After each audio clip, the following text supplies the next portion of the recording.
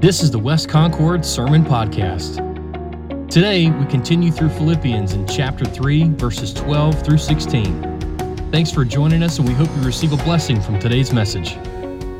And good morning, and welcome to worship with West Concord. I hope you and your family are continuing to manage this COVID virus swirl as we begin another week online. Not sure when we're going to be able to gather back together again, but I hope it's soon.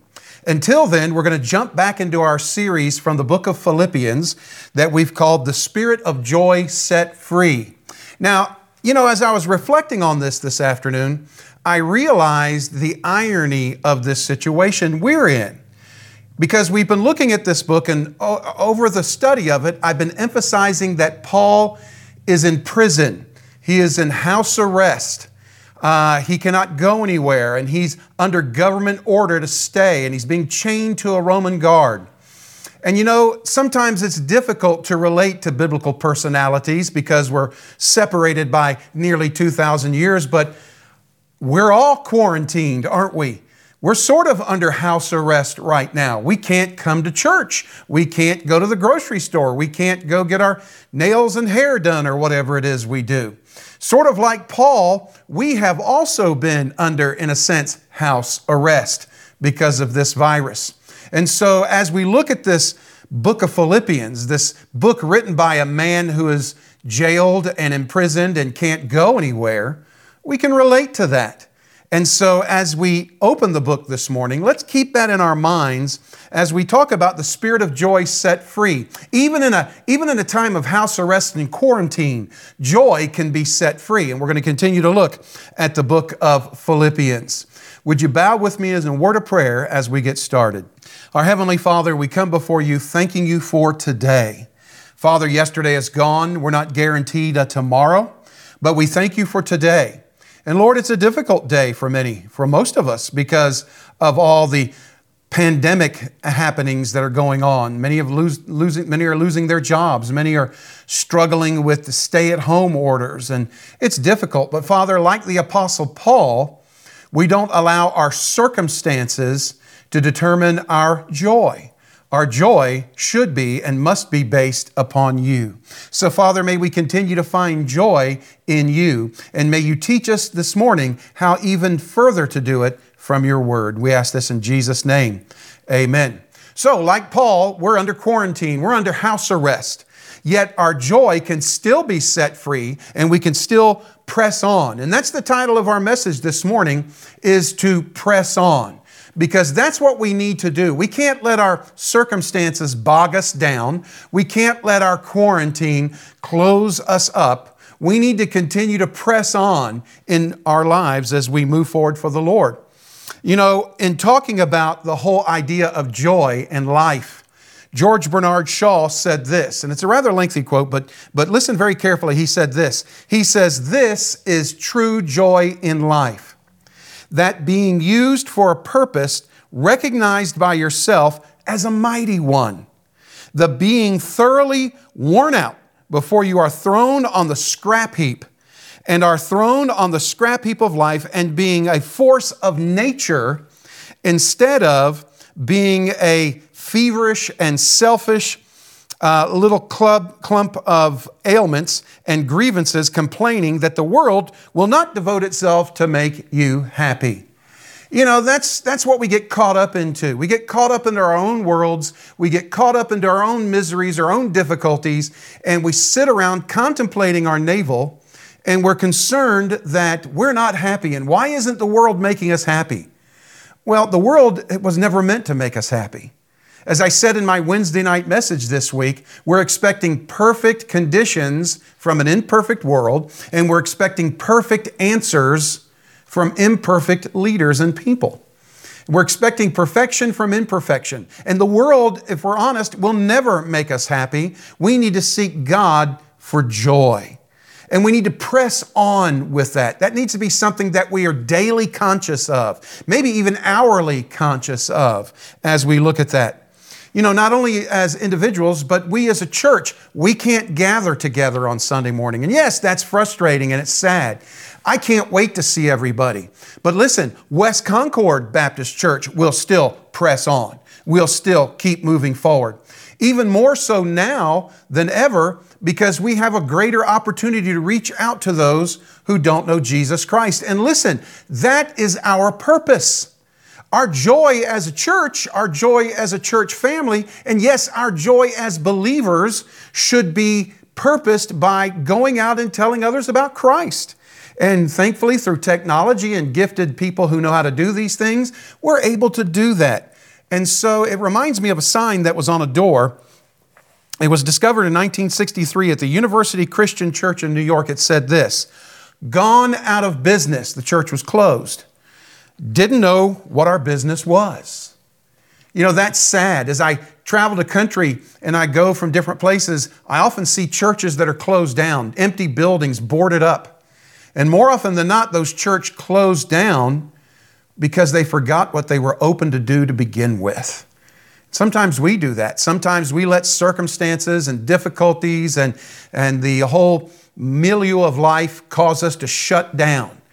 And listen, we may be quarantined physically, but our joy can be set free, especially as we focus on sharing the gospel with those who don't know Jesus Christ. That's what Paul was doing. Even though Paul was shut down and shut up into a house, chained to a Roman soldier, under house arrest, his liberties were taken away, he was still pressing on. And so that's the phrase for this morning, is to press on. Take your Bibles, if you will, and join me in Philippians chapter 3. Philippians chapter 3. We're going to look at Paul. And Paul's going to give us a glimpse into his heart. And he's going to give us a glimpse into his mindset and his momentum and his movement as he is closed up physically, but his joy was never closed.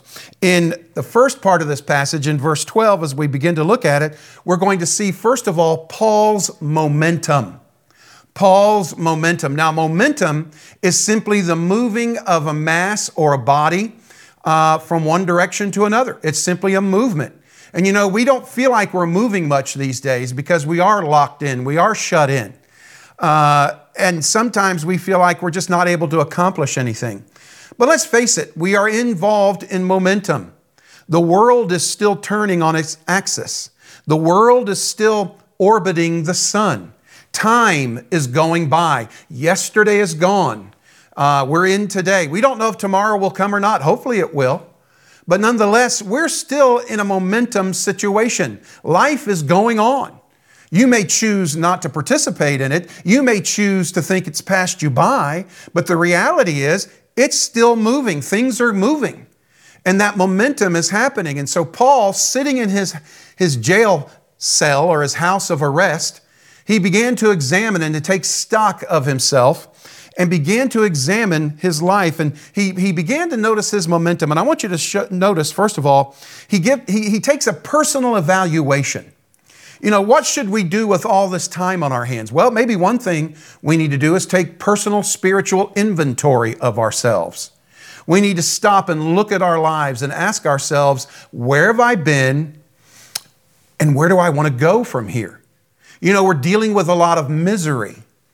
But what we need to do is we need to press on and find the meaning in that misery. This virus is not an accident. This virus is not unknown to God. God, in His omnipresence, omniscience, and all-powerful nature, has allowed this virus to come. He's allowed this virus to come into our world. And He has reasons for it. And we need to press on to find out the meaning behind the misery. And so that's what Paul is doing. And Paul is going to look at his momentum. He's moving, whether he wants to or not, whether he's stuck in this situation of arrest. And he gives a personal evaluation. I want you to notice a couple things. Look at verse 12 of chapter 3. He says, not that I have already attained. What is he talking about? Well, in the previous chapter, if you remember a couple of weeks ago, he was talking about attaining unto the resurrection unto life. In other words, being caught up into heaven where perfection reigns. And he says, I'm not there yet. And if you're watching this video, you and I aren't there yet either. And Paul was being honest. He says, look, I haven't attained to perfection yet. As a matter of fact, Paul in Romans chapter 7 gives another glimpse into his heart and character when he talks about struggling with sin, doing things he knows he shouldn't do, not doing things he knows he should do. And Paul gives an honest evaluation of himself here. He says, not that I've already attained or am already perfected. I mean, let's be honest, none of us are. You know, maybe this time of quarantine, maybe this time of stay at home would be a good time to look at our lives from an honest perspective. Not looking at our lives and saying what we want to be, but what we are.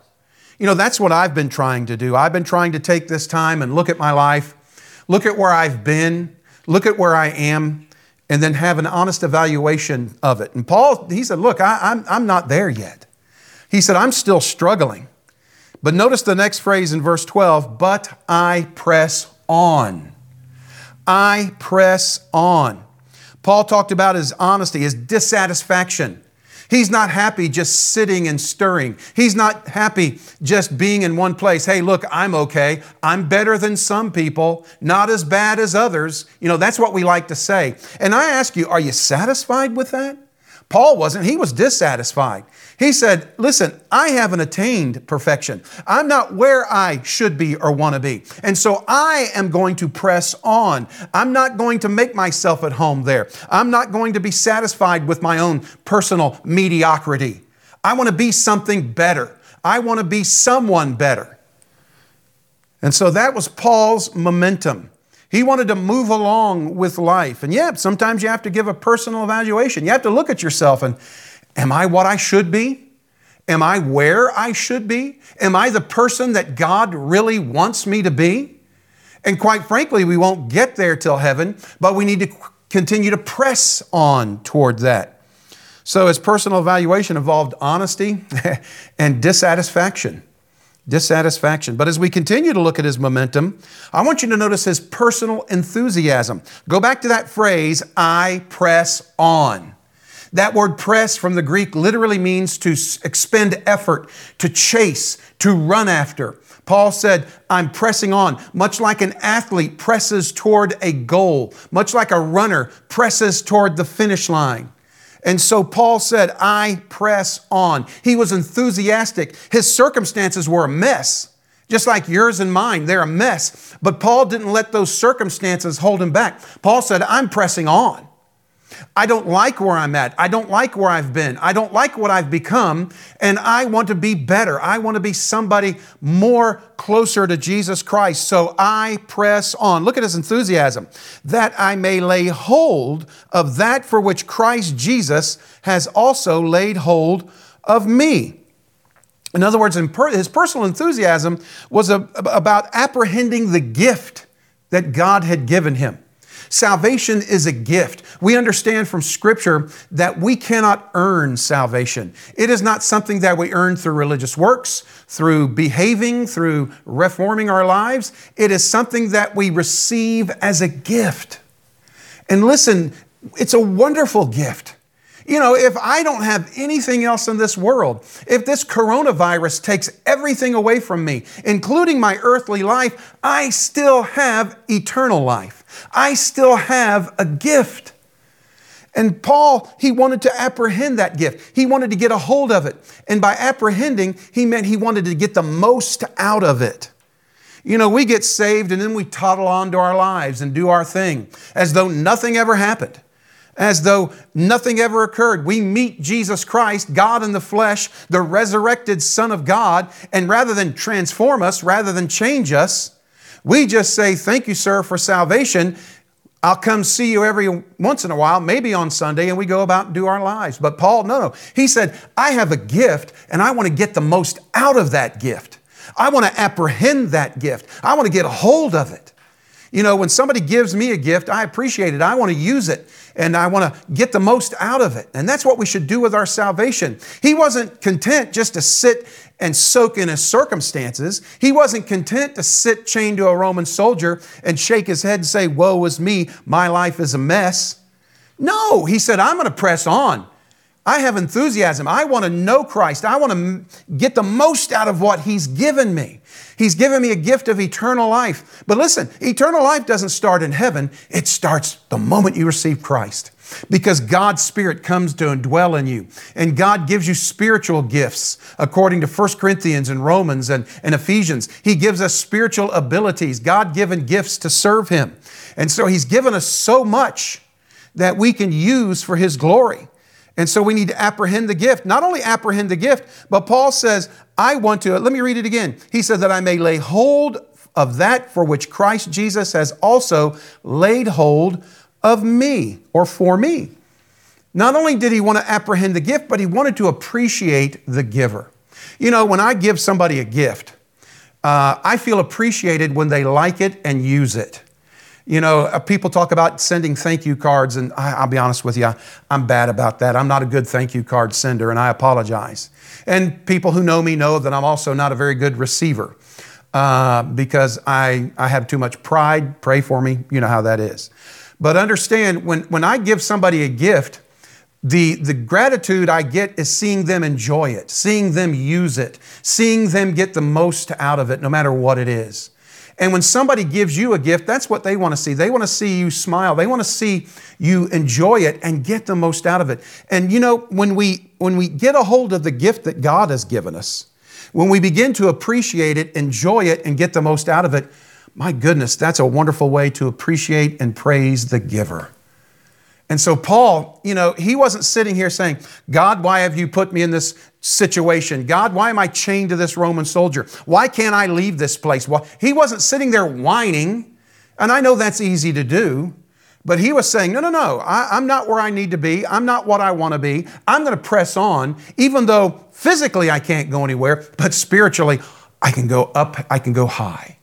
And so he said, I'm going to press on because I want to apprehend that gift. I want to make the most of it. And by doing so, I want to appreciate Jesus Christ, the giver of that gift. For no other reason, because of the price Christ paid for it. You know, oftentimes gifts, you know, sometimes can be inexpensive but meaningful. But the gift of life, the gift of salvation, was a price that you and I could never even afford. It was the broken body and shed blood of the Son of God. And so when we appropriate that gift and apprehend it, and we use it and enjoy it and make the most of it, my goodness, that makes God smile. And that gives worth to that gift, more so than you and I can realize. So that was Paul's momentum. Instead of just sitting and stewing, sitting and stirring, self-soaked, self-absorbed, whining and complaining, why is the world not making me happy? I'm imprisoned, I'm stuck, woe is me. He wasn't doing that. He was deciding right then and there, I am going to press on. That was his momentum. He was going to move with life. Life was passing him by, and he wasn't going to let that happen. And so let's talk about his movement. Let's continue as we look into verse 13. We're going to look at Paul's movement. Momentum is one thing. It's just a mass going in a direction. If you do nothing but sit on your couch, you're experiencing momentum because the world is moving. The galaxy is moving. Things are spinning. Things are going. Time is moving. But movement now is your choice and my choice. And I want you to know in verse 13, Paul's movement, he moves forward. He moves forward. Look at verse 13. And again, he self-deprecates. He said, brethren, I do not count myself to have apprehended. In other words, once more, he said, I haven't made it yet. I'm not where I am. I'm not what I should be. I'm still going. I'm still growing. I'm a work in progress. He said, brethren, I do not count myself to have apprehended. But he said, but one thing I do. If you've got your Bible there, you mark that passage. One thing I do, he says, forgetting those things which are behind and reaching forward to those things which are ahead. I want you to know, first of all, Paul moves forward in his life. You know, very often we get caught up in the failures and mistakes of the past. We hold grudges from the past. We carry baggage from the past. Look where I failed. Look where I messed up. Or I can't do anything because I failed 2 years ago. Or I messed this up a year ago. Listen, Paul said, I'm moving forward. Yes, I've been arrested for the sake of the gospel. Yes, I'm in prison, but I'm not going to dwell on that. That was past. I'm where I am by the grace of God, and I'm moving forward. And that involves forgetting the past. It involves forgetting the past. You know, we get so caught up in our past. We get so guilt-ridden and worried about it and fretting over it. Understand this, past is just that. It's past. It's gone. It's never coming back. Past failures and past victories. Some people get caught up in past victories. I remember years ago when I first took West Concord Baptist Church, a gentleman came to me and said, Mike, you're a young man and you still got a lot to learn. He said, why, back in the day, this church was so crowded that people were outside at the windows looking in. And he was real proud of that. And he was saying that to kind of put me in my place a little bit. But I perceived what he was doing and I looked at him. I said, well, sir, where are they now? They weren't here when I took the church. Those past victories are past. We can't live in those. We have to press forward. We can learn lessons from the past. We can appreciate victories and we can learn from failures, but we have to move forward. And that's what Paul said. He said, listen, I forget the past and I'm forging a path. He says, one thing I do. He was single-minded, and we'll talk about that more in just a second. Forgetting those things which are behind and reaching forward. That word reaching in the Greek literally means stretching out and reaching forward to those things which are ahead. You're probably sitting there thinking, well, what kind of things are ahead for a man sitting in prison? Maybe you're sitting in the midst of this coronavirus thinking, when are they going to open the economy? When are they going to get things going? When am I going to be able to go back and do this, go here, see that? You know what? I don't know, and neither do you. And I have a feeling most of our leaders are still unsure of that. But I know God knows. And I know there is a future, if not on this earth, in glory with Him. And Paul said, I'm going to forge a path. I'm not going to sit and wait for my circumstances to get better. You know, I hear people say that all the time. Oh, Brother Mike, I'm going to start tithing when I get a raise, or when, my favorite is, when I win the lottery. Well, if you're pouring money in the lottery, I wouldn't hope too much about that raise. That's a bad bet. But we say, oh, when this happens, I'm going to do it. When my kids graduate from college, I'm going to go in the ministry. And we talk about when this happens. No. You got to start moving forward now. You've got to start pressing forward now and trusting God to help you forge that path. Don't wait for somebody to do it. Don't wait for somebody to forge it for you. You and I have got to go forward ourselves. We can't sit in our complacency, in our mediocrity, and just wait for something better to happen. You and I have to make it happen. So he said, I'm forgetting those things which are behind. I'm reaching forward to those things which are ahead. And so he was moving forward. That was his movement. Not only that, but he was moving faithward. Not just forward, but faithward. He was moving towards his faith in God, his trust in God. Notice again, this phrase is repeated. We saw it in verse 12, and we see it again at the beginning of verse 14. I press toward. I press on. Again, that effort, that chasing after that goal. Paul wasn't just sitting there feeling sorry for himself, and neither should we. Yes, the world is a mess. Can I tell you a little secret? Ever since Adam and Eve, the world has always been in a mess. We just got comfortable in it.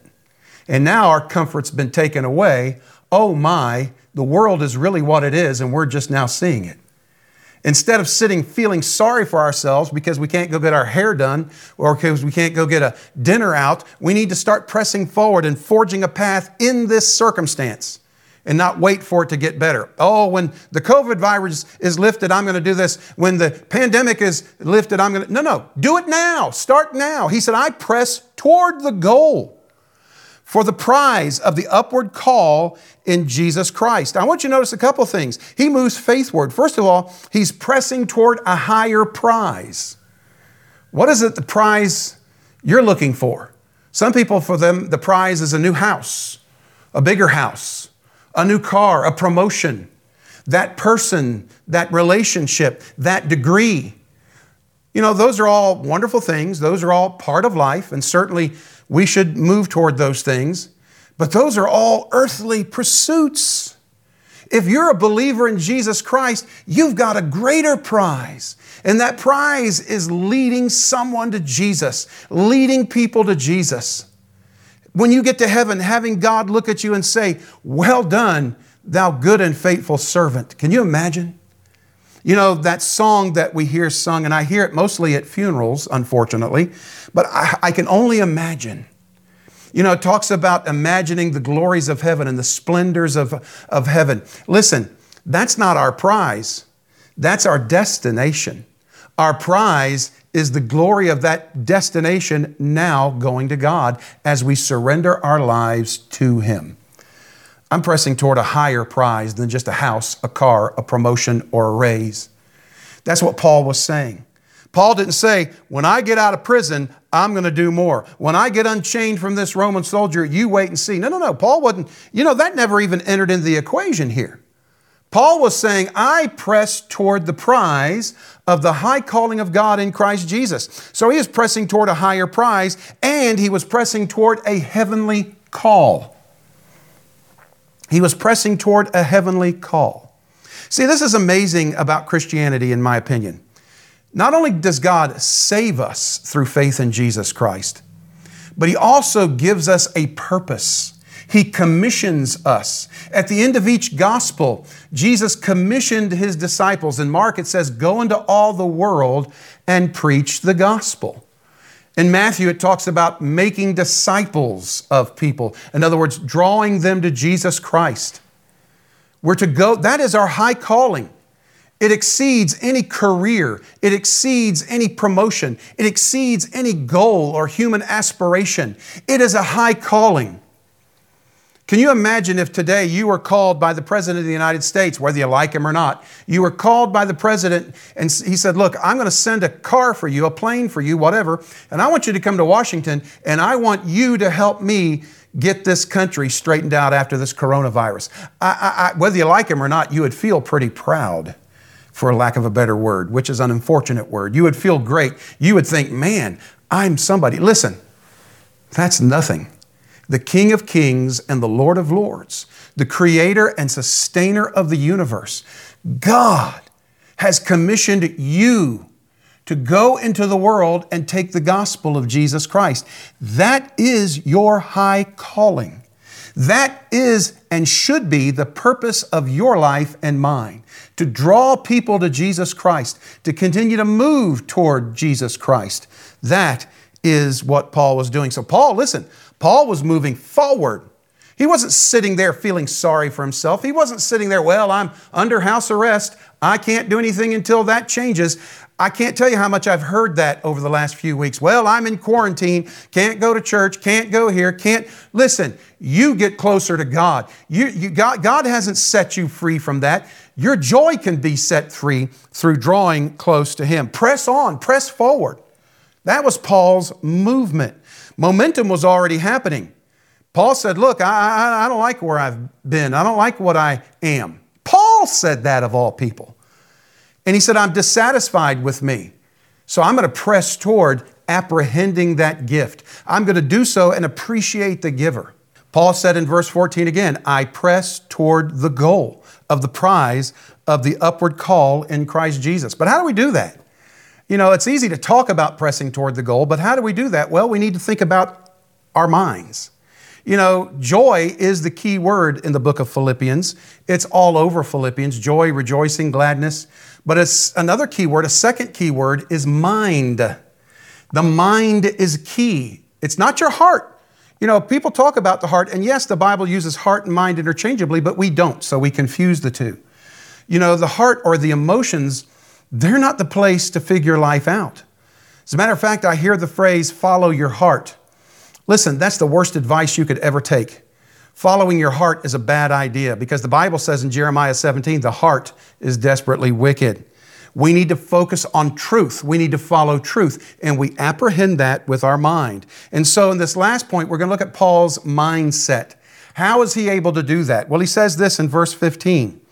He says, therefore, let us, as many as are mature, have this mind. In other words, how we think, how we perceive truth. And if in anything you think otherwise, God will reveal even this unto you.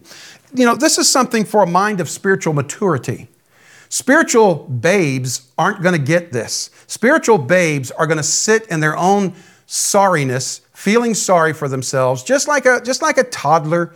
You know, those of you who are raising them or have raised them, you know, they sit there, Mommy, why do I have to take a nap? Daddy, why can't I have this snack? Why can't I do this? Why can't I do that? Why is his bigger than, you know, we talk about all of these things when we're children because we're focused on ourselves. We're immature.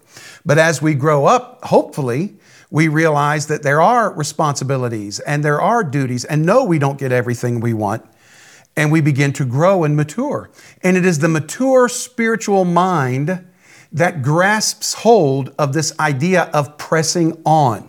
You can't let your circumstances dictate you. So Paul here is talking about a mind of maturity. And you say, well, how do I do that? Well, he says, let us therefore, as many as are mature, have this mind. And notice the next phrase, and if anything you think otherwise, God will reveal even this to you. In other words, we go to God's Word and we let God's Word dictate our mindset. It is God's Word that should dictate our mindset, that should dictate our emotions, and that should cause us to think properly. And when we do, God will reveal what we need to know, and we can continue to mature. So Paul here is talking about a mind of maturity, but he's also talking about a mind of mutual integrity. Look at verse 16. Nevertheless, to the degree, even though, you know, we're all growing, we're all at different levels of maturity and immaturity, he says, nevertheless, in verse 16, to the degree that we have already attained, wherever we're at in our spiritual journey, let us walk by the same rule. Let us be of the same mind. In other words, integrity means all the parts coalescing together to form one. You know, one of the things we talked about earlier were churches closing and churches struggling. One of the reasons why is they have splits. This group gets mad at that group. This group gets mad at the pastor gets mad at them, and churches fragment. They fall apart. I'll tell you why that happens. It's because they're not of the same mind. There's no spiritual maturity there. There's no mutual integrity there. You say, well, it says follow the same rule. Whose rules? God's rules. You go to God's Word and you find what He wants you to do. You say, but I don't feel good about that. Big deal. Your feelings are irrelevant. What does the truth tell us? Go to God. And listen, I read the Scripture and I find stuff that bothers me all the time. I find things that I don't like right away. There are a lot of things God wants me to do and requires me to do that are uncomfortable, are inconvenient, and I just don't like them, but you do them. But you know what? The more I find that I'm obedient to the Word, the better I find that I'm able to obey it. And so he said, listen, nevertheless, to the degree that we've already attained, let us walk by the same rule and let us be of the same mind. What does that mean? All of us with our minds focused on God, our minds zeroed in on Jesus Christ. That's what it means. You know, earlier I talked about the fact that we are involved in misery. And we are. It's a miserable time we're living in right now. For our generation, this is our World War II. This is our Depression era. You know, every generation evidently deals with its problems. My father's generation dealt with those two things, plus my dad was in Vietnam. Every generation dealt with its issues, and this is ours. It should remind us that this world is not a great place most of the time. It's broken, it's fallen. It's not the way it was intended to be. And so, yes, it's miserable. But we need to press on in spite of it. We need to move forward in spite of it. In other words, if you go through this and you don't learn the lesson that God wants you to learn and you don't come out better, transformed, then you've missed it. You've allowed the misery to come and you've missed the meaning that is in it. And yes, there is meaning in this misery. And we're all trying to figure it out, but it's there. And if we seek God's face, we'll find it. You know, the whole goal of this, I imagine from God's point of view, is that the world will be a better place, especially God's people, His people will be better, will be transformed. You know, I'm learning that things that were important to me might not have been so important. I'm learning how important relationships are. I'm learning how unimportant material things are. I'm learning how important my walk with Jesus Christ is. So here's the thing. Don't miss the meaning as you go through the misery. Come out of this transformed. In other words, press on. What are we pressing on to? Well, I love what C.S. Lewis said. He's one of my favorite authors. He said, the glory of God, and as our only means of glorifying Him, the salvation of human souls, this is the real business of life. Everything else is peripheral. Our jobs, they're given to us by God to provide for us so that we might serve Him in this business. Our relationships, our marriages, our families, our friends, they're there to encourage us and lift us up as we move forward in the business of sharing the gospel. God has provided all of these blessings and all of these gifts, not to make us happy, comfortable, fat, and sassy, but so that we might have everything we need to move forward and to press on. So here's the final question. And this is something I want you to stop and think about today and every day. What or who moves you? Are you waiting for everything to clear up before you get your life right? Are you hoping the coronavirus gets well so then I'll serve the Lord better? Oh, when this coronavirus, I bet you there are people even now promising, God, if you'll get me through this coronavirus, I'll teach in Sunday school. I'll sing in the choir. I'll work in the nursery. Don't you dare pray prayers to God that you're not going to keep. Here's the thing. Decide to do that now.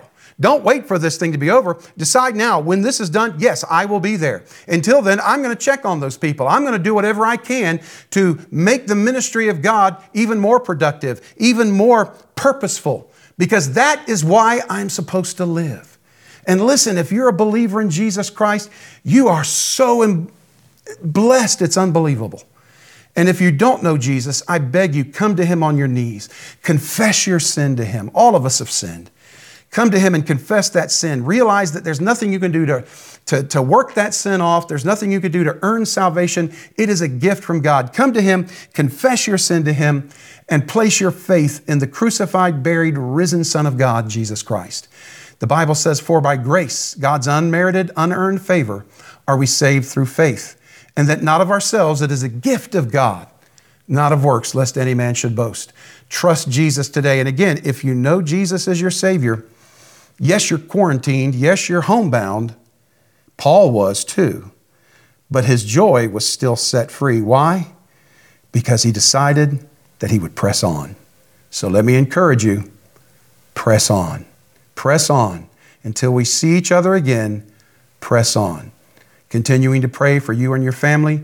We love you and can't wait to see you. Until then, press on. Take care and bye-bye.